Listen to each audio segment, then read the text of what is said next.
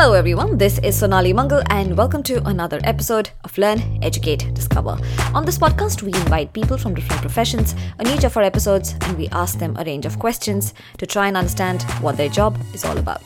The goal of this podcast is to try and educate our listeners about as many different kind of jobs as we can so that someone listening to the show can decide, does a certain job sound interesting to them? And if yes, how do they go about exploring it further?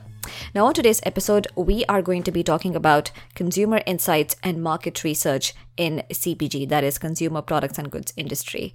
And to help us understand this space, our guest today is Michael Kirk, and he is a market researcher with Procter & Gamble.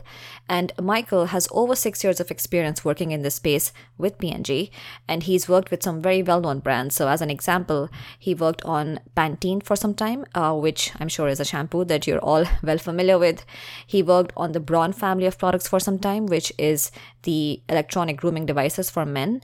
And then more recently, he's been working on the fabric care innovation space, which consists of brands such as Tide and Ariel. So yes, he has a lot of experience. And in terms of his educational background, he has a bachelor's in business administration from University of Wisconsin-Madison and an MBA with a focus on marketing research from University of Wisconsin-Madison. So I hope you enjoyed this discussion and find it helpful. And with that, let's welcome Michael.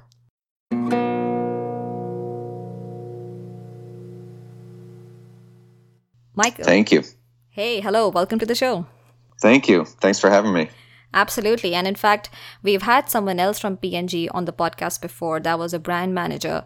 And in that discussion, it became very clear that very good market research and consumer insights are absolutely critical for the success of a brand. So I'm really looking forward to this discussion. Great. Me too. All right. So to start things out, why don't you tell us a little bit about your career path so far and then what made you get into market research?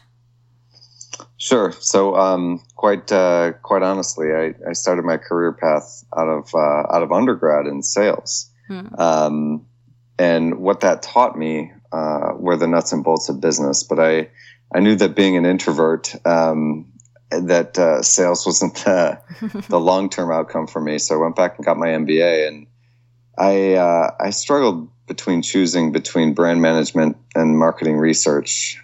Because, while I like playing a leadership role, I also gravitate toward being a consultant and helping other people solve their problems. Being, I guess, somewhat of an advisor to a lot of people in my life. And so I chose marketing research, and a great place to go from there was P&G. We've got a number of great brands that are leaders in their categories. And so I felt like going to P&G, I could have a number of different careers within a career, and explore a number of different things. And so in my time there so far, I've gotten to work on some great, businesses and also some diverse businesses. So as you mentioned, I've worked on our Pantene business, which is our shampoos and conditioners. And I've also worked on male grooming with our Braun Shavers business, and most recently, for the past 3.5 years, have been involved in our innovation work on our global fabric care business, which is Tide in the U.S. and Ariel globally. Oh, right. Okay. Yeah, I mean, you have a lot of experience in this space. And I really like this distinction that you brought out about being an advisor versus a leader, where I'm guessing you're saying that a brand manager is the one who ultimately owns the brand. But then whoever is in market research plays a very critical role as an advisor, bringing in his or her set of insights that would help shape the brand strategy. So we'll talk about that. Why don't you first tell us a little bit about, how would you describe the job of someone in market research, and specifically in the CPG industry? I think when you're in marketing research in the CPG industry, I think competence is assumed. So everybody assumes that you know how to do marketing research well, you know methodologies and things like that. And if you're going to rise above, you're going to be a true business partner, and a business leader within that. And so what I think that becomes is whether you're working with R&D or marketing or brand management or even sales and finance for that matter, that you become an excellent strategic partner, bringing with you the skills that you have representing the voice of the consumer, representing the voice of the shopper, to the table to help people make decisions. And so I think I've always kind of held the belief that if my business partners and those other functions think that I'm doing a good job, it's because I'm being a great partner to them to help us grow the business. Right. Can you maybe share an example of what a typical consumer insight would look like? Yeah, that's a great question. We tend to think of a consumer insight as something that is not necessarily known to our competition. So we kind of have a high bar for what an insight is. I think it's uncovering a problem or a new opportunity with a specific type of consumer that hasn't been explored fully. Certainly, a lot of external examples of this in Silicon Valley and the startup world these days of startups kind of disrupting mundane businesses. Call it Uber upsetting the taxi cab industry, right? With something that is providing a unique piece of value to an existing consumer problem. And I think from my standpoint, an insight is uncovering something that either we didn't know before or our competition hasn't known before, that we can go and start working on solutions for solving that problem for consumers. Yeah, that's actually very interesting. Can you, and I'm sort of stressing on an example, but whether it's from P&G or it's from any other industry, that's fine. But it'd be really great if you could share an example of how an unexpected market insight, like you suggested, has significantly, or even not as significantly, but has changed the product direction in some way. Sure. So, I work in fabric care, and the bulk of our products are chemicals that go into a washing machine to care for clothes. But as the world has evolved, and I brought up Uber as an example, a number of our consumers are connected in many ways, and the digitization of the world has enabled jobs to be done in a lot of different ways. And so one of the things that we found was that as you look at people who live in an extreme urban environment, a city like New York, a city like San Francisco, you might be, pressed for space in a city of very high rents, and you might not have a washer and dryer in your unit.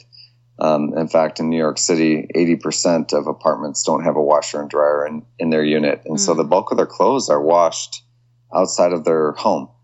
And when you think about that consumer context, you understand that, hey, there might be a different way to go about cleaning clothes than us providing the product that goes into a washing machine. And certainly we weren't the first to the market, but understanding that a consumer living in that environment is really trying to, they're living in an urban environment for what they can take out of the city, and the home is just their backstage. And leveraging that insight, understanding that an app-based laundry solution might be a better way of going about meeting their needs for getting their clothes clean in that context. And so we've actually got a business running in Chicago. It's been running for about a year and a half now, called Tide Spin, and it's literally an app-based laundry service where you engage with the app, much like you would with Uber or Airbnb or any of the other apps that might be there to accomplish the different things that you're trying to do in your life. And we pick up and wash your clothes and bring them back for delivery. Oh, wow. That is so cool. So it's almost having that insight allowed you to completely change the product. I mean, this is a very different solution from a typical detergent, which you have to put inside the washer dryer. That's very interesting. I'm curious to know, how would you learn something like this? Like, are you guys sort of inside homes of typical consumers? Like, how would you learn an insight like that? Yeah, definitely. So we definitely want to spend time with consumers in their context, but I think it starts with, keeping a pulse on trends in the world. And there are a number of different consumer groups that we feel like are most important for us to pay attention to. And those living in urban environments are certainly one of those. It's not just happening here in the U.S. where, there's an upward trend for people living in an urban context. And it starts with young people, of course, first. But, you see a lot of older people moving back into the city here in the U.S. As they retire, as their kids leave the home, to take advantage of what the city has to offer. But other consumer groups around the world that are really important to us include aging baby boomers, as well as the rising middle and upper classes in Asian countries. And as we think about those trends for particular consumer groups around the world, and we think about the different environments and changing environments that they're being faced with, I mentioned digitization because of all the apps for just about everything that you want to do. That's a context that we put a consumer group through to understand, hey, might we offer something different than just liquid in a bottle, right? So when you say, sorry, not to cut you off, but when you say you observe a trend, digitization, as you suggested in the example, you would put a consumer group through a simulation of sorts. So is it that you take a group of customers in that demographic and then you simulate some kind of an environment? No, not necessarily simulate at the start anyway, but understand that consumer group and how they're interfacing with that type of environmental change, right? And then, but understanding that trend and kind of limiting our focus to somebody like that in that context, then we might go spend time with them in that context, right? Okay. I think it's first about narrowing down and making choices and focusing on those big trends, not only the consumer groups, but the changes in their environments, but then going and spending time with them in that environment that creates the insight. So certainly it starts with kind of knowing who to go focus on, but then spending time with them as well, and understanding what it's like in this particular context to keep clothes clean, to keep clothes in play for the life that they want to lead. Right. And then how do you identify these trends? As in, are you reading market research reports, or are you talking to customers? How do you identify that these are the big changes that are happening? Sure. Yeah, we definitely subscribe to publications and invest with research suppliers who are experts in their fields for keeping us apprised of trends. But in our innovation space, like I kind of hold a high bar for ourselves for being as externally focused as we can be, and to kind of read as much as we can, spend as much time as we can looking at other industries, trend areas, whether we're traveling for business or traveling for pleasure, just kind of keeping a pulse on what's going on in the world, and bringing that back in. Because without it, I'll be humble and say that P&G is a pretty slow moving large company, right? And we do, certain things well, but we have a pretty consistent business model, and that's that we make consumer products for the masses. Right. But as the world evolves, we need to evolve too, and I think that starts with keeping an external lens. Yeah, that's helpful. So I think what will also help is that if we maybe take an example of a typical project, or maybe a project that you worked on in the past, and then if you can walk us through the activities that you engaged in as a market researcher at each stage of the project. Yeah, so I think I'll maybe shift gears and talk about a different project, and that's that. We actually started with a business need, and we wanted to call it expand our vertical portfolio within laundry detergent to understand if there was a need to offer a product that provided different benefits than what our products provide today. And so that focus started with engaging with consumers who cared more about their clothes than other people.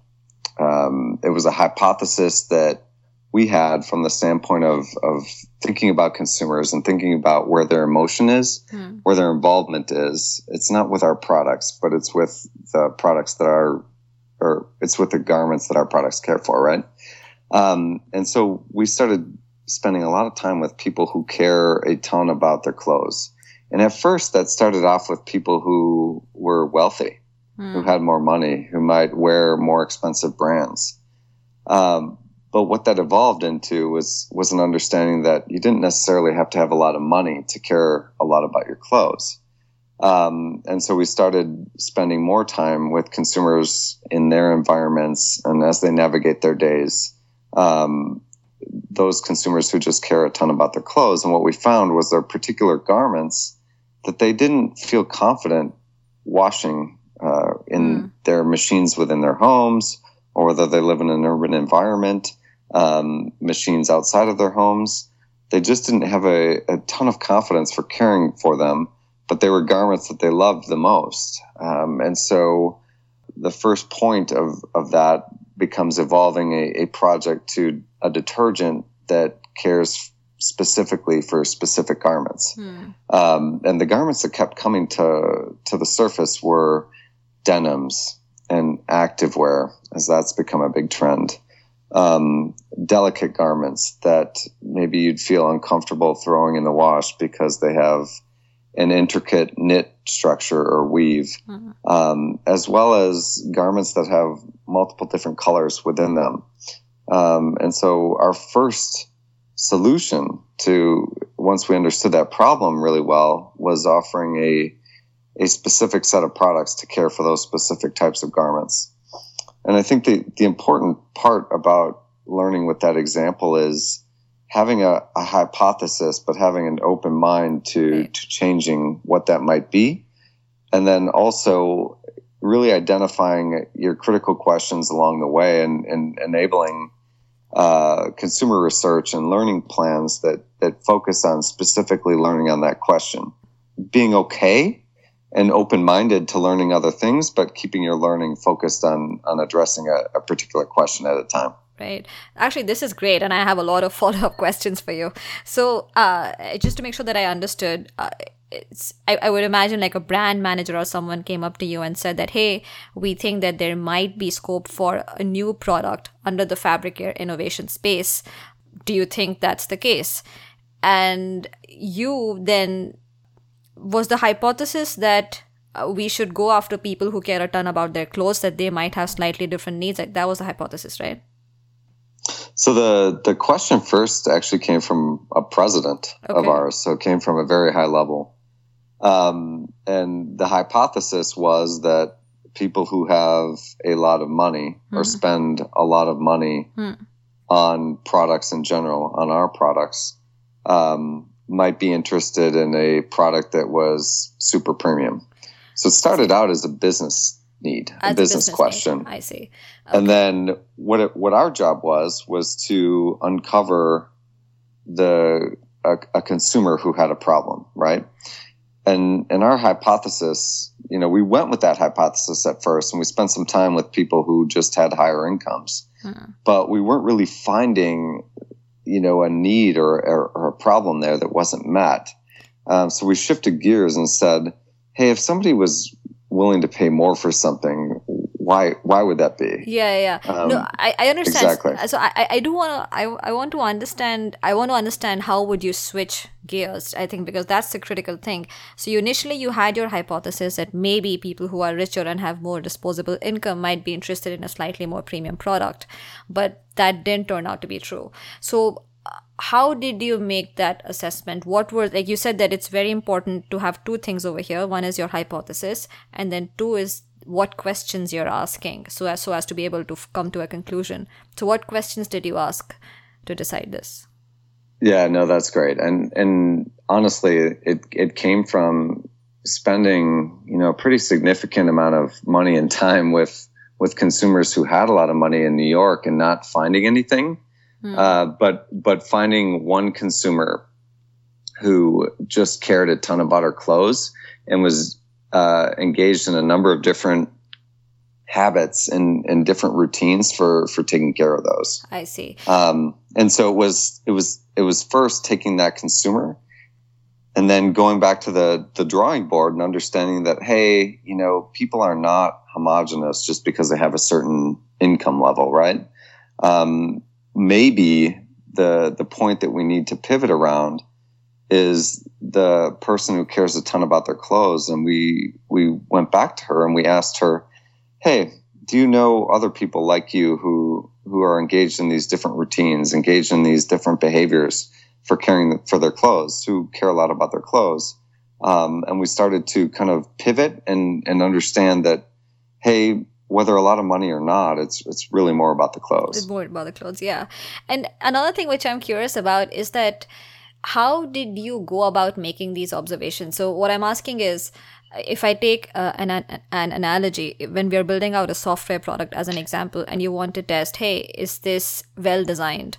Then you might call a couple of sample users into your lab and you observe them using the product, and you can see how they're interacting, how easily they're able to find things. In this case, however, this is not, you can't call people in a lab, I'm guessing. So how do you... Sure. How do you do that? Like, do you just give them, like, are you on a phone with them? Like, how does it work? No, ideally we're face to face, especially early on when we're really exploring a new problem like this. But honestly, part of my job in that scenario is to come up with questions and activities or even missions for that type of consumer to uncover the insights, because we don't want to just rely on what they tell us, just their opinions, right? Because we know that behaviors are much more powerful than the things that consumers say. And so it's asking them to do things like pick out their 3 favorite garments from their wardrobe. Show me how you would care for these garments. I see. And literally being in their home with them and watching them go through their routine for what they might do to care for them. That is very interesting. Okay. And so as you observe them actually going through that use case that you identify, you might observe a lot of behavioral differences or unexpected behaviors, which customers might not even think about sharing with you. But that's where your insight is. Exactly. For this particular project, it was about thinking about their favorite garments and also the garments that they had the toughest time or had the least confidence for caring for them. Got it. Okay. And so your output in this case was you figured out that, okay, it seems that there are certain specific kind of garments based on whatever characteristics which customers tend to care more for. And so they want something which can be used specifically for those garments. So as a market researcher then, is that your output, which you then give to the brand manager or the president in this case, and then you're sort of like, that's the project, end of the project? Well, that's kind of almost a starting point, not necessarily the end of the project, right? And so what we do is we go and we one of P&G's strengths is our R&D group and the technologies that we've got developed there and the patents that we have developed there, and we understand what consumers are looking for. We really try to understand what that problem is, what the benefit is that they need to get out of it in these particular garment spaces, and we interface. In this particular instance, I was playing both brand manager and marketing researcher, and so I was the commercial lead on this particular project, and I was interfacing with our technical partners. And explaining to them what the consumer was looking for and really collaborating to understand what prototypes might be for us to consider developing initially and then learning with consumers next, right? And so the next question is if we offered them something, a denim specific detergent or an activewear specific detergent, would they be willing to buy it? Mm-hmm. And then once they tried it, what were their reactions and perceptions? Great. Did they notice a difference, whether actual or even perceived? What was telling them that this was caring for their garments differently? So that would have been the key next step for us there. Yeah, that makes sense, right? So, I mean, I guess you're pretty much involved throughout the product lifecycle or the brand lifecycle, where you started out, in this case, this was a new product launch, not even a launch, like first you had to identify what to build. Then once you had something in place, then is what you're building effective or not? And then how much will people pay for it? So I'm sure that the questions kind of keep changing as you keep moving along. Exactly. And just to give you, kind of where things went next, once we developed that prototype, we did an internal test to sell to employees where we charged, a certain premium for a product like this to see if people wanted to try it. And oftentimes we'll do a lot of internal testing before we'll go external. But this project has also been on the market externally, most recently on Amazon in a test from, I think it was December of last year through July of this past year. Oh, I see. And you're testing whether people buy it, and I'm guessing you're testing your price point. Exactly. Testing price point, testing who buys, testing in what context that they buy, testing what they say about it when they buy. Right. Exactly. Okay. All right. So throughout this project, so in this case, you mentioned that you were acting both as a researcher as well as a brand manager. But on a typical market research project, are you working primarily with other researchers as you're trying to uncover the insights, while you're also interfacing with other members in the company who are asking you for this information? Typically, what it would be is myself and a brand manager partnered very closely in developing the proposition, developing the idea, what to go learn, but then also interfacing with our technical partners for what that needs to look like, what the product needs to be, how it needs to come to life. Okay. And very closely partnering with design as well to help in that creative process. Okay, that's helpful. All right, so I think, Michael, you gave us a really good overview of the job overall. Do you see any significant changes taking place in this field in the coming years? I think the changes I see are the same changes that are coming for our consumers. And I talked a lot about digitization and how that changes lives and our interconnectivity. I think how we capture data and insights will speed up, will be enabled by technology, but I think there'll be an undercurrent of human interaction that will always be there, that will kind of be the guiding force for innovation and for how we develop. And so I think that people in this field will need to keep a foot in that human interaction, that old school world, but also be up to speed with the latest technologies for how to capture insights and data quickly and deliver a competitive advantage for their companies or for their own companies, whomever they work for. Actually, that brings up a very good point. What kind of, I'm guessing you gather a lot of data, right? And a lot of this data, at least in this case, sounds like it's in the form of interview. So there's a lot of sort of writing down or typing out notes from discussions. So how do you come up, like that's a lot of data, right? I'm guessing I'm asking, what tools do you use to finally derive insights? I think like when it comes to, qualitative interviews, like I touched on a lot of being in home with consumers or wherever they are in their context. Could be, I've interviewed a lot of consumers just in coffee shops and things like that, right? I think from those types of interviews, I'm looking for my 3 big takeaways, or what did I learn that I didn't know before?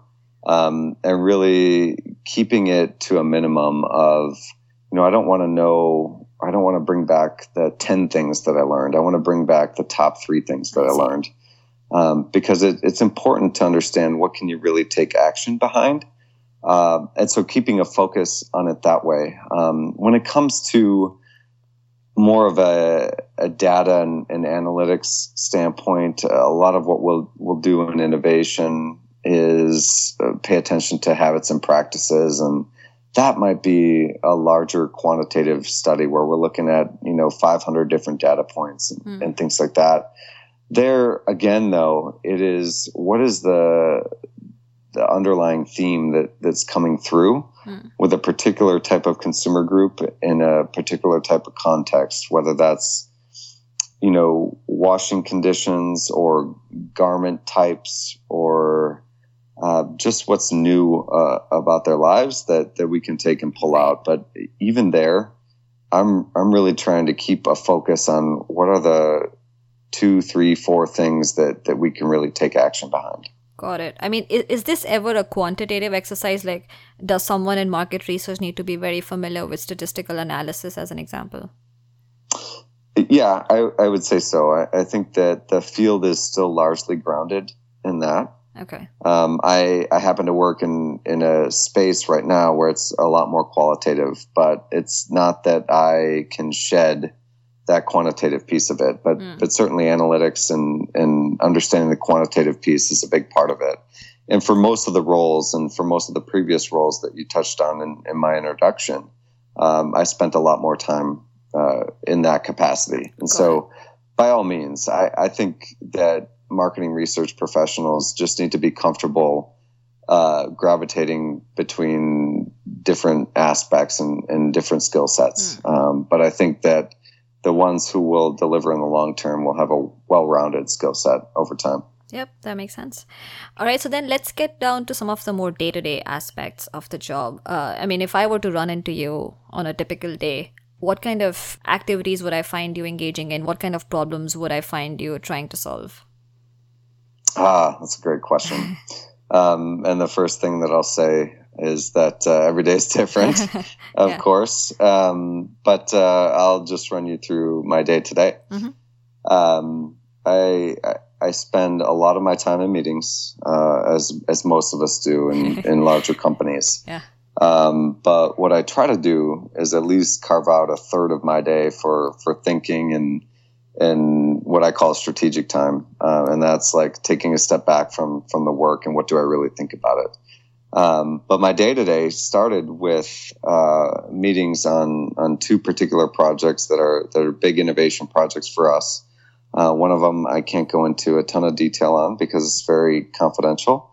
But it's a lot of the work that we do, particularly in the innovation space, which is, where I work, is projects that are 3 or more years from hitting market, likely, is interfacing with our different multifunctional partners, talking about what our critical questions are, me giving advice for what our learning plans should look like, me helping our brand manager think through different go-to-market learning plans, and things like that. And a lot of those meetings are spent in discussion.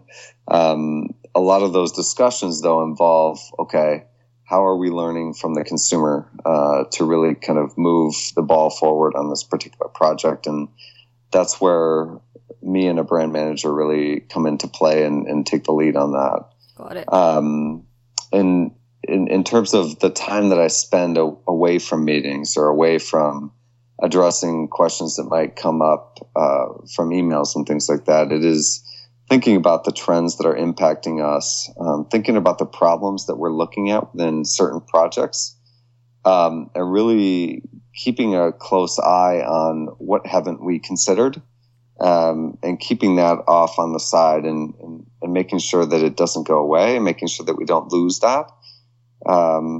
Because I think a lot of times our success in looking at problems in a given space is going to be most contingent on keeping a wide frame for what the solutions might be.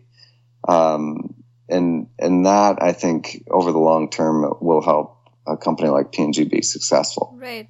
Yeah, this is very helpful. And extrapolating what you said to, let's say, a project, if I were to take you on a typical project, how much time would you say you spend across the key things that you mentioned? So you mentioned, for example, one big area is the not socializing, but you're sort of reviewing the learning plan with various members of your team and you're iterating on it. There's, of course, the actual research piece where you're observing consumers and talking to them. And then there is this more strategic piece where you're thinking about, okay, what are the new trends, et cetera, et cetera. and maybe there's more. So how would you split your time in a typical project across these? Well, that's a great question. I think, so let's say, I work between 40 and 50 hours a week. So let's say a particular project gets 10 hours of my time a week. I'd say that probably 2 to 3 of that is meeting and collaborating and working through things in discussion with the team. I'd say another 2 to 3 of that is spent talking to consumers externally, getting input on the different ideas that we have, or learning on the different questions that we need to learn on. I'd say another 2 to 3 of that is spent thinking. Like I mentioned earlier, like I'm an introvert. I need to take time away to digest what it is that's going on, and take a step back from the work and really, either keep the direction or think about changing the direction.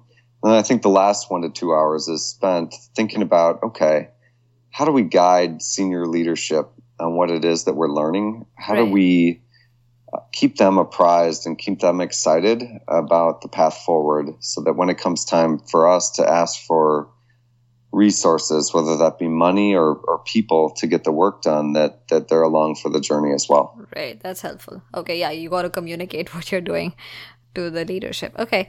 So in the case of a market researcher, are there any metrics you guys are measured on? Like, how do you assess that, yeah, this guy is successful, or gal, and this one not so much?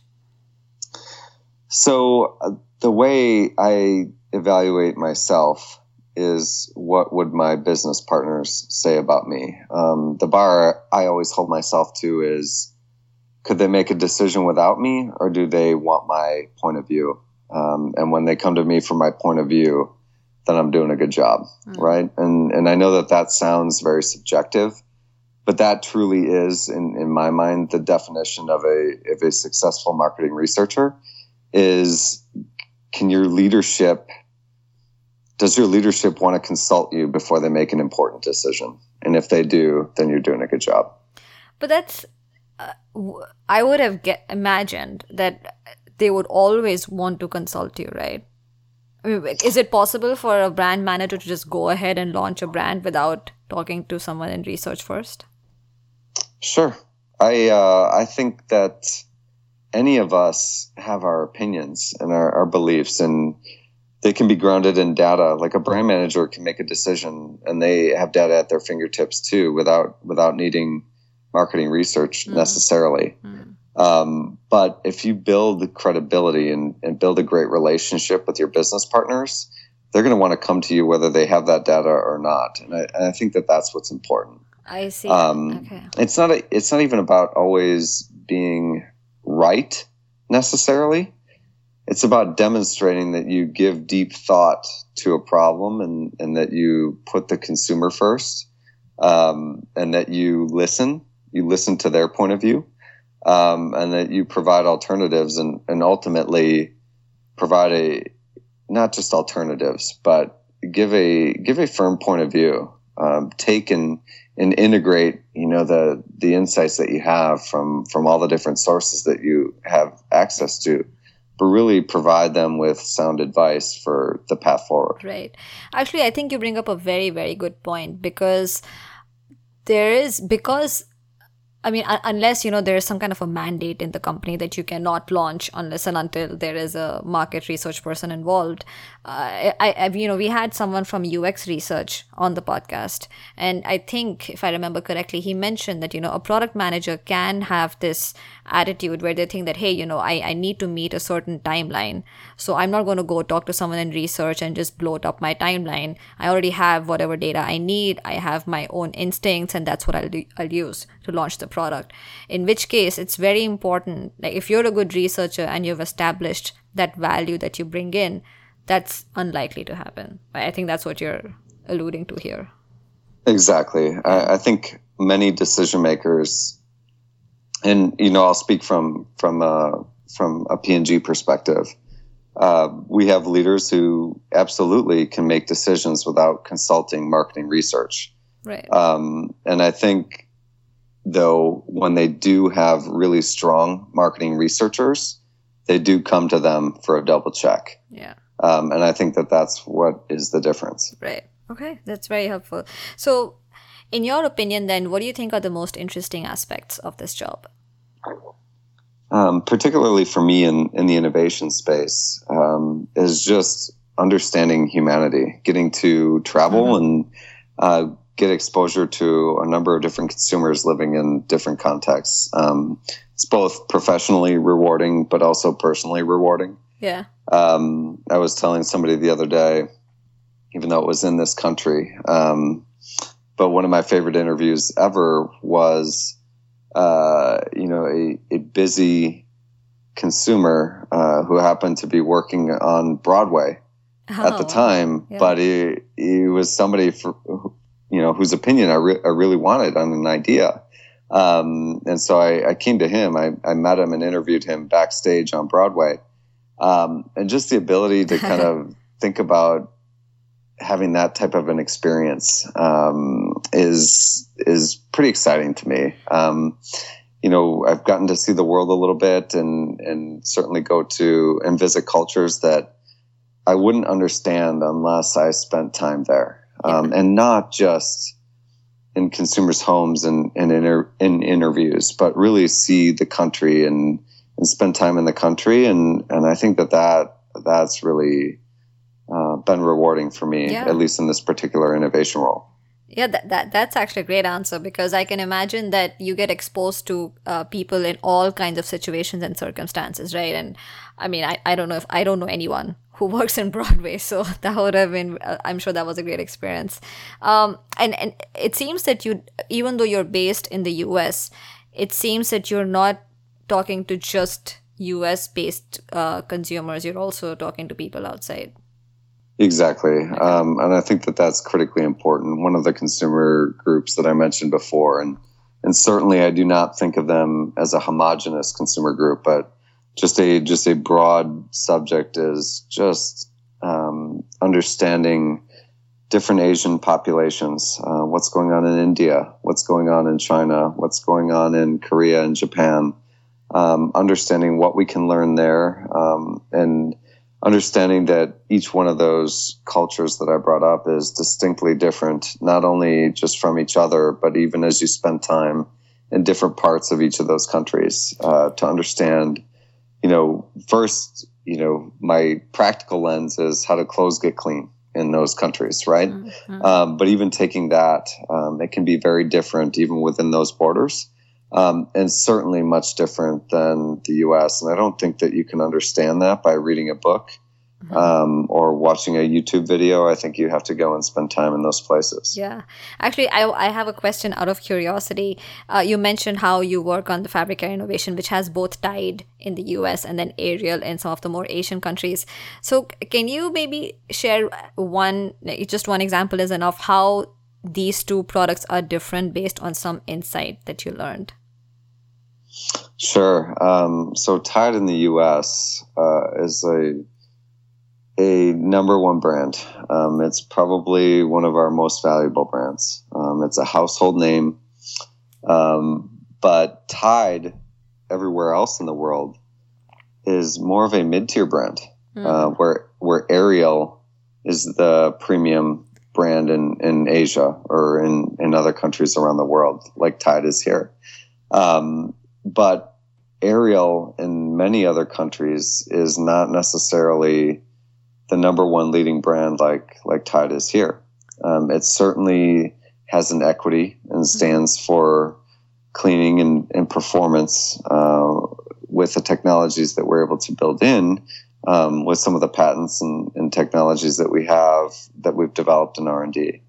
But a lot of times when we go and learn in markets like Japan or like in China, we're facing competition from many local companies where we don't have the share advantage that we do with the Tide in the U.S. and the dynamics of business can be vastly different. Right. And so when we think about learning and we think about driving business growth in those markets, it's important to take them at their own specific face value versus try to compare it to Tide in the U.S. Got it. Okay. All right. Are there any aspects about this job that you do not like? Do not like. I will say this, and I'll caveat it by saying that I love working for P&G because of all the different opportunities and the businesses that I get to work on. But I think one of the drawbacks of any big company is that we're slow. Mm-hmm. And so even though folks like me and Uttam are working on speeding up that innovation process within one of our most important categories at P&G, it doesn't come overnight. It comes with working on things internally to make us faster. And so I wouldn't say that, I don't like it. I guess what I would say is I like the challenge of speeding us up. So I'll push you on that a little bit. So, I completely understand that P&G, and a lot of large companies then tend to have certain processes in place which can slow things down. But is there anything about market research specifically that you do not like? Or maybe you don't hate it, but, you're not a big fan either. Yeah, I think that what I've found in this space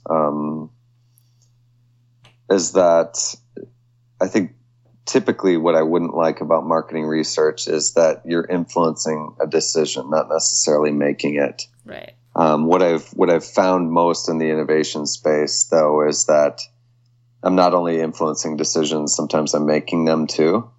And for me, it's important to be able to tap into both. I think if you're being a good business partner, you're playing the role that's needed to drive the business forward.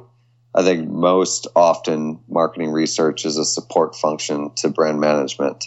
What I've found is that I'm not just okay with that. Mm-hmm. I want a little bit more of it too. And I think what I've found in innovation is an ability to do both. But if I would say there's one thing about marketing research, that if you're unsure about being the supporter versus being the leader and making the decisions, that's the thing. Yeah, I know that's a great answer. And I think that's something very important for someone to think about because it could make a big difference in how you experience the job. Do you find people making any common mistakes in this job, perhaps when they're early on in their careers? I think the most common mistake I find is thinking of things as black and white, or not understanding when to trust the data versus when to trust your intuition and your wisdom and experience. There are certain quantitative studies. We talk about statistical significance. And I still see people, even senior people, sometimes when there's not a statistically significant difference between how a certain concept scores versus another, and they report directional differences. It's really not necessarily okay to report that. Yeah. More the conclusion is there was no difference. And so most often what I see is people saying things that the data do not, or people not knowing, when a certain design or a methodology was not necessarily the right approach, but they follow the conclusion anyway. Right. Yeah, I guess just having a lot of grasp over these various statistical concepts becomes very important, because I guess it's very easy to be biased, right? Like you might go in with a certain bias that you want a certain conclusion to come true. And as soon as you see even a few data points pointing towards that conclusion, you might want to just say that, yeah, that's what it is, when you might need to collect more data. Exactly. Or you're feeling pressure from your business partners. We've talked a lot about how you work in close connection with your brand manager. If your brand manager or, senior marketing executive, if you know that they have a certain point of view, you're trying to support that, right? And so if you're wanting to be a good business partner, though, you're giving them what you honestly take from the learning that you've developed, or you tell them, look, I don't know enough to help you make this decision yet. I think we should do this instead. You've really got to be objective with the point of view that you provide, and not be jaded by what you know they already believe. That's a great point. Yeah. And I think that's where this whole aspect of being able to build a great relationship and adding value as a business partner comes in, because the more you are seen as this person who has an independent point of view. I'm guessing good brand managers should respect that. Yeah, I think so. And if you think about good brand managers, they're becoming good general managers and possibly ultimately CEOs. And I think that any CEO worth their salt would tell you that they want people to disagree with them more than they want them to agree with them. They always want to be, putting their points of view up against a competing or an alternative point of view to really flesh out what the understanding and what the learning is. Mm-hmm. And so I think it's a give and take, but I think from a marketing research perspective, you really have to know when to trust the data and when to trust your experience and what you've seen across a number of different studies or a number of different pieces of learning or a number of different interviews with consumers to really bring a holistic point of view that's objective and that you really feel like you'd put your own money behind. Mm-hmm. Yeah. And if you can also tell us a little bit about what the typical career path is. So are there sort of various levels of a market researcher, and then eventually where can you end up? Sure. So I think at a basic level, yes, there are different seniority levels within marketing research, and they're typically tied to who you're supporting from a marketing standpoint, so from a brand management standpoint. Okay. And so early on in your career, you'll be tied to supporting a brand manager, let's say. And then later in your career, as you have successes and you develop, you'll be supporting a vice president or general manager. And ultimately, the higher up you go, ultimately the CEO. You would be, the senior marketing researcher in charge of the discipline or the function within the company. Got it. And this is kind of common within CPG. I think the thing that I'd highlight about a lot of CPGs, or at least the larger ones, is typically there are a lot of different businesses, a lot of different categories. And you can explore paths of breadth where you work across a lot of different businesses. So we've talked about the fact that I've worked in hair care, shave care, and fabric care. So that's an example of breadth. But I think that in my 6 years at P&G now, I've spent 3.5 of that in this innovation role in fabric care. And so you start to see me finding a place where I really feel passionate about it. And I'm trying to develop a deep expertise in our innovation capability and the insights that we develop here. And so that path can meander at times as well as you move up. That makes sense. Okay. So then I just have a few more questions from the point of view of someone who might be interested in exploring this space. So first of all, in your opinion, what kind of person do you think would really enjoy working as a market researcher? Like, what qualities would you see in that person? I'll highlight two, and I think that they're very related. Mm-hmm. The first quality, I think, is somebody who's curious. Mm-hmm. Somebody who's naturally curious, who's asking questions, who's digging to find answers. And then the related piece is a problem solver. Somebody who's got a bit of an engineer in the back of their mind, working to think through how to solve a particular problem, or who's up to the challenge of answering a difficult question. So I'd highlight curiosity and problem solving. So that's great, but I am going to push you on that again a little bit, because so the reason I asked this question is that a lot of times things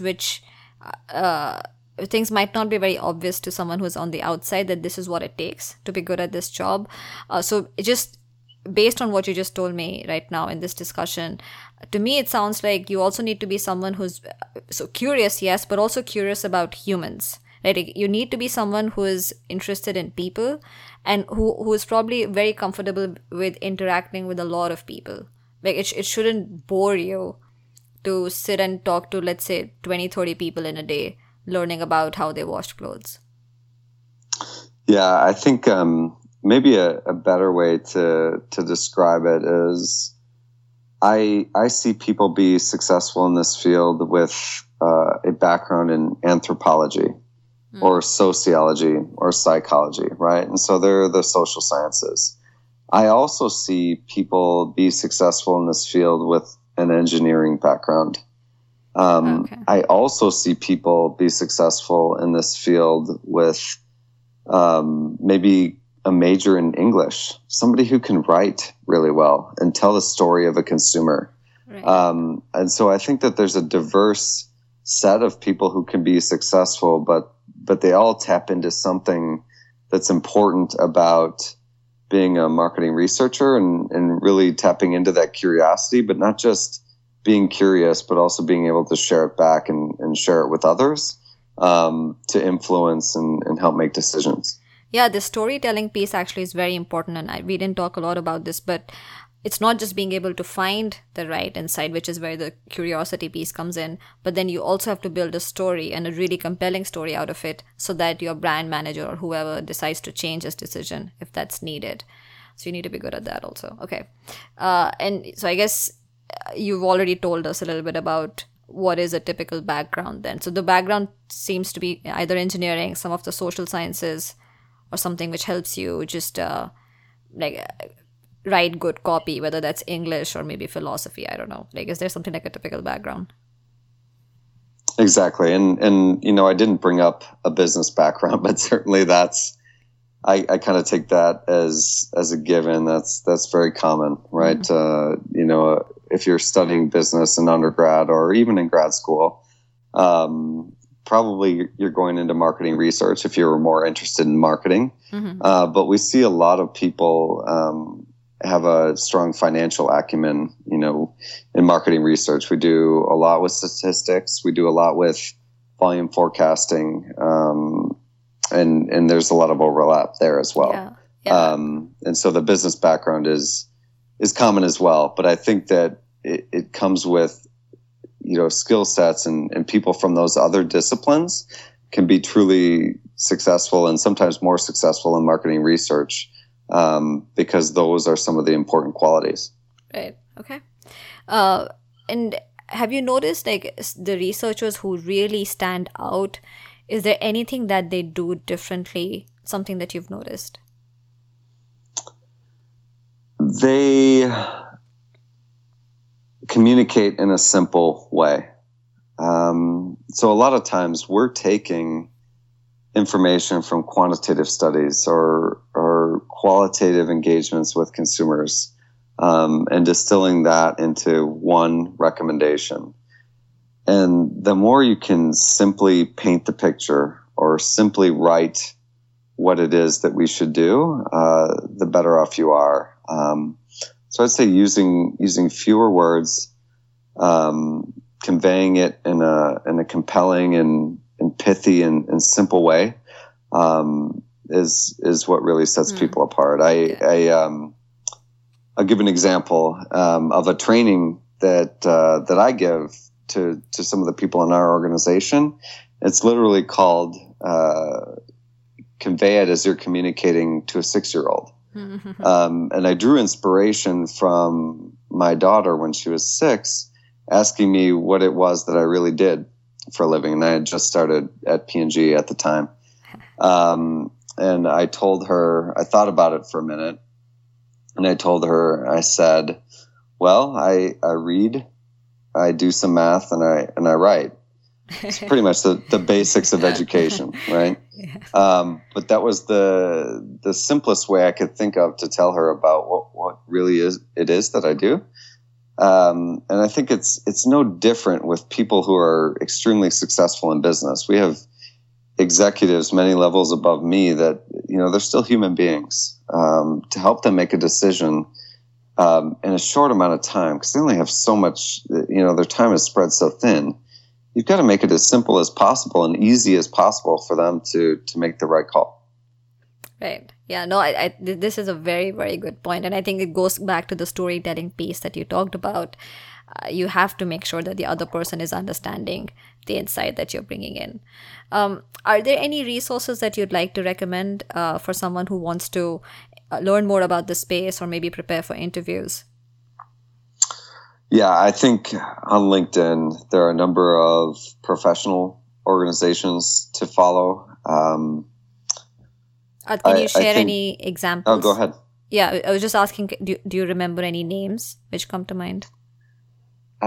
There's an event every year. It's called the Marketing Research Event. It's literally called just that. And it's a who's who of the different companies coming together. And I think they hold a conference every year. There is my alma mater who holds it was one of the only marketing research MBA programs in the country, the AC Nielsen Center at Wisconsin.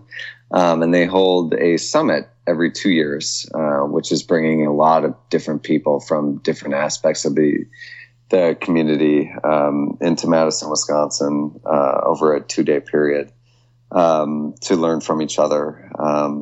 There are publications out there like Quirks, QUIRK''S, that are good to tap into and to keep in touch with. But I think like the thing that I've found most helpful recently is just tapping into the startup community and different things that different companies and innovative companies are doing to not only collect data in the marketing research industry, but how are other industries innovating and evolving, and how that changes the job of marketing research as well. And so, I'll follow organizations in the Silicon Valley area, or even more locally, like organizations like Built in Chicago for the startup community in Chicago. Interesting. Yeah. So you're trying to see how those companies might be approaching research in a slightly different way, and see if you can apply that to CPG and the work that you're doing. Exactly. The more we can look outside and learn from how other industries are innovating, the more we can bring that back in and try some different things on to move faster. Have you found anything, like something simple that you can share that you found was, hey, wow, that's a unique way of doing things? That's a really good question. I think a lot of times, we'll throw the buzzwords around about lean startup and things like that. Mm-hmm. But really, Eric Ries and Lean Startup, it was all founded on software development and things like that. And there are some things that are reapplicable, but a lot of things that are very different. I think that the one thing that I read recently that really struck with me was from IDEO, the design firm, right, that's based out there by you. And what it talked about was it's not necessarily the traditional stage gate innovation cycle that most CPGs are comfortable with, and it's not necessarily the lean startup aspect either. It's some hybrid in the middle, but the basics come back to identifying a problem and figuring out what type of consumer has that problem the most, and keeping a vast set of solutions and as options open for how you might address that problem. Not narrowing down on that solution too quickly, right. Really understanding the problem well, and keeping a number of different options open as to what the solution might become. Yeah, and it's hard to train your mind to do that, right? But that's how I guess you can come across, or you can get to a very, very unique and different solution as opposed to just jumping to conclusions. I also want to understand that if, let's say, someone is contemplating getting into market research, is there a way to test the waters, like to just assess that, will I enjoy doing this or not before getting into it? I think the easiest and most cost-effective way to do that is leveraging your own network and trying to identify people who are already working in the field and asking to speak with them. I think one of the human truths that I've found in this field is that people like to talk about themselves, and people like to help you. And so I think that that's the first place to start.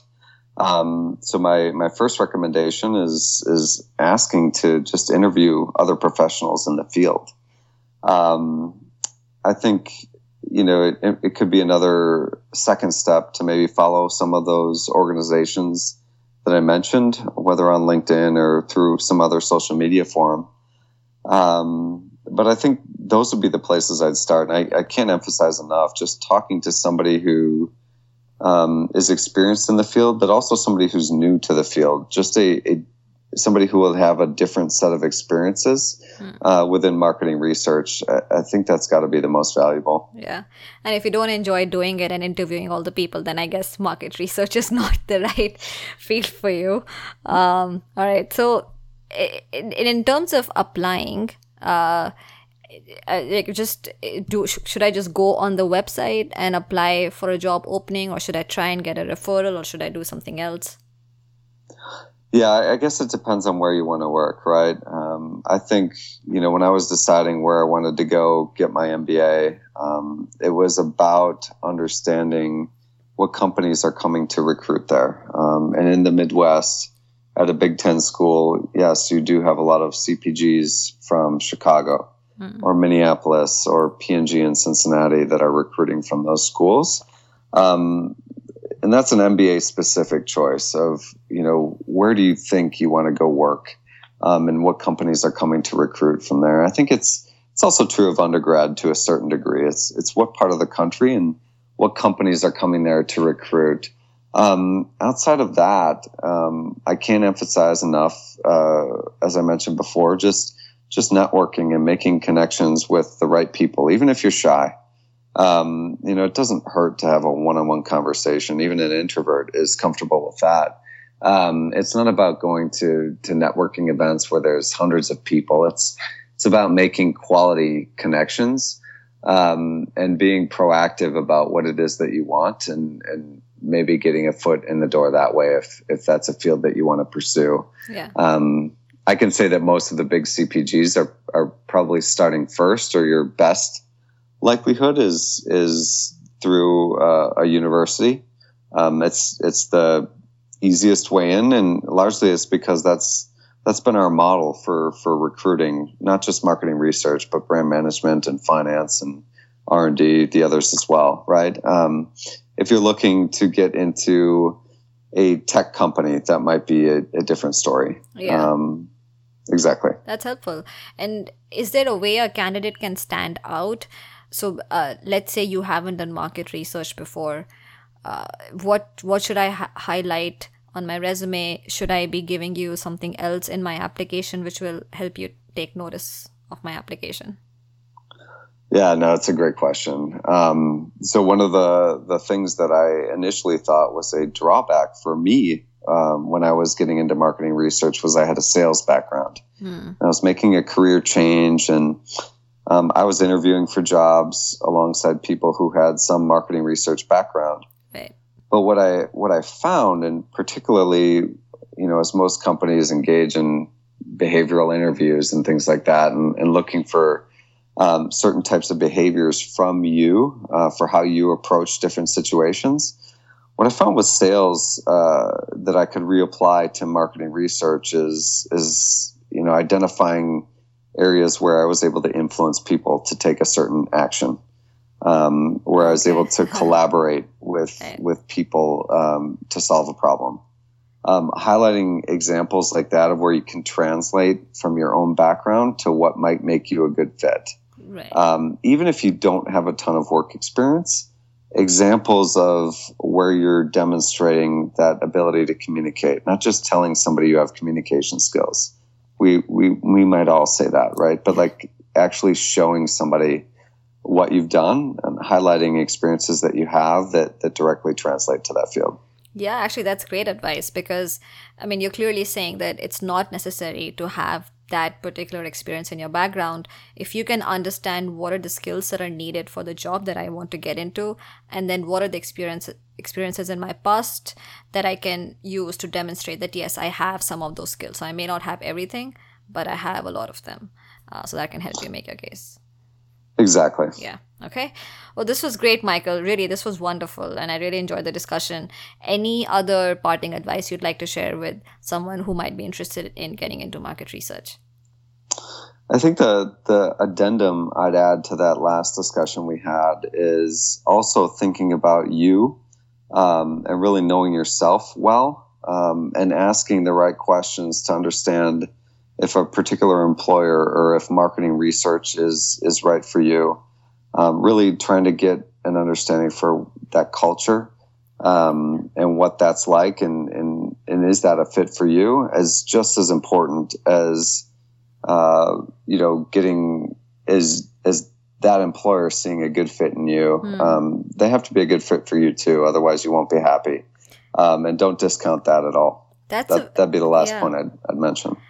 That's a very good point. And actually that does bring up a follow-up question that do you see certain companies or certain industries being sort of the gold standard as far as market research is concerned? I think, I don't want to pat us on the back, but I think just because of our size and the size of marketing research within P&G, we've long been considered a leader among CPGs for innovating in the field, for just leveraging the latest and greatest tools and leveraging the best partners and things like that. But I honestly, at this point, I look back and I see a ton of parity across CPGs. But I think you can look to some of the big consulting firms for pushing the envelope in terms of different types of methodologies and things like that. I'm talking about the McKinseys, the Boston Consulting Groups, the Bains, etc. But I think the ones that will win in the end will still recognize the point I made before, and that's leveraging the latest and greatest technologies, leveraging the latest methodologies, pushing the envelope there, but that still really understand human beings at their core, and not forgetting that as we have so many machines for learning. But really understanding human beings at their core. Yeah. The companies that focus on that will do the best. Yep. All right. Thank you so much, Michael. And take care. Bye-bye. Bye. Thank you. All right, so that was Michael on consumer insights and market research in CPG. I hope you enjoyed today's discussion. And of course, if you have any questions at all for Michael or for me, you can email us at hello@learneducatediscover.com or tweet at us at @led_curator. If you enjoyed today's discussion, you should share it. Share it on LinkedIn, on Facebook, on Twitter, on email. Simply take the link to the discussion on the website, learneducatediscover.com, and go ahead and share it. You can also subscribe to our weekly newsletter on our website, where we share updates on latest episodes as well as other helpful career resources. So go check it out at learneducatediscover.com. You can like us on Facebook at facebook.com/learneducatediscover, and you can subscribe to the podcast on iTunes or SoundCloud or Stitcher or wherever you listen to your podcast. All right, that's it for today. Thank you so much for listening and for your time. And until the next one, bye-bye.